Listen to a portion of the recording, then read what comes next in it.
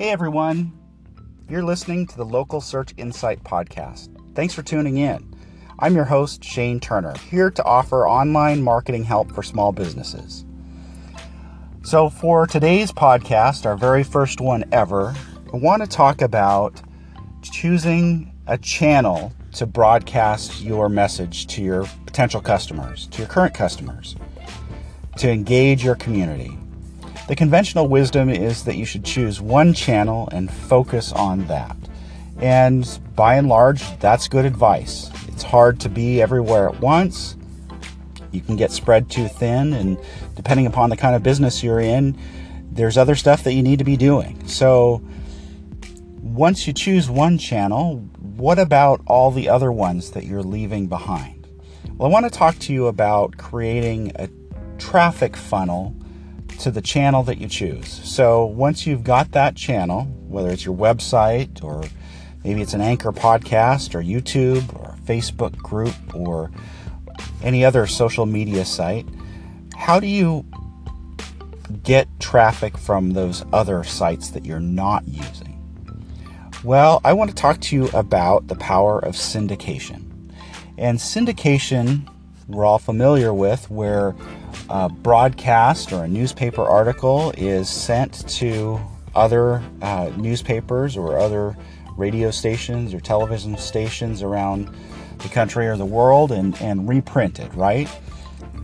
What if you applied the same idea to your current marketing efforts online?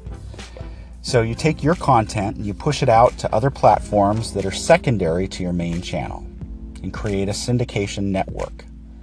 So why do you want to do that? Well, first, it increases the chance that your content will be seen by someone new. You'll be able to build followers and get them into your funnel. The problem is that it can be labor intensive to post to each one of those. So I've got a couple of sites that you can use to help create your syndication network. One of them is called ifttt.com. It's a free website. It means if this, then that for you nascent programmers out there. And what it allows you to do is connect services and run what they call applets to push that information from one service to another.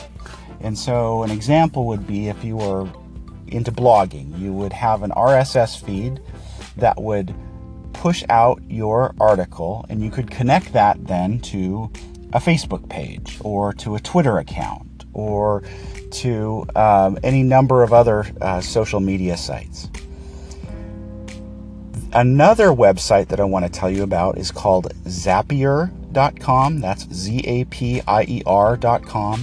And they offer a freemium model that's it's set up to charge you after it cuts off, or if you want to post more than their free model allows, then you can pay an additional fee.